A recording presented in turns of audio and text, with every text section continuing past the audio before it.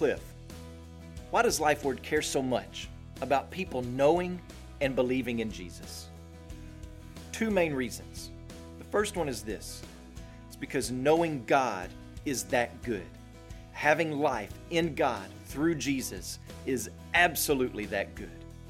How is it that one man being lifted up on a cross can save millions of people?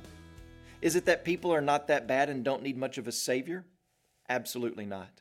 How can one man who lived 2,000 years ago, being strung up on a cross, be sufficient enough to pay the penalty of sin for millions of hypocrites, thieves, adulterers, the criminals that we are?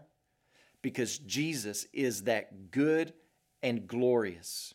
You take all the glory of the stars and planets, all the power of the ocean waves and hurricane winds. You take all the strength of the lions and the bears and all the creativity and the ingenuity of man. And you take all the glory and prestige and authority and status of kings, queens, princes and princesses, presidents, dictators, monarchs, army generals, and you put them on one side of the scale and you place Jesus on the other end, and you will find that Jesus infinitely outweighs every one of them.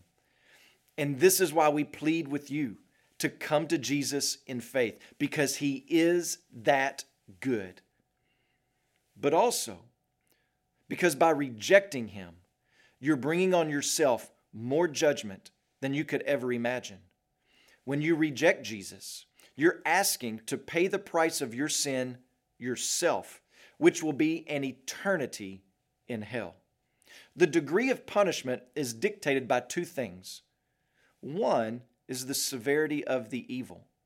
And then two, the degree of righteousness and authority of the offended party.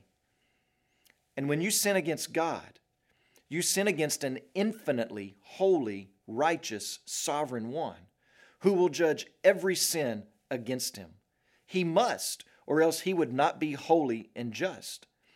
But He is also merciful and kind. And that is why He sent Jesus.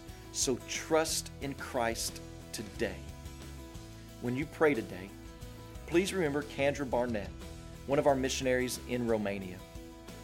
And also, remember the Kigogo LifeWord broadcast heard in Tanzania.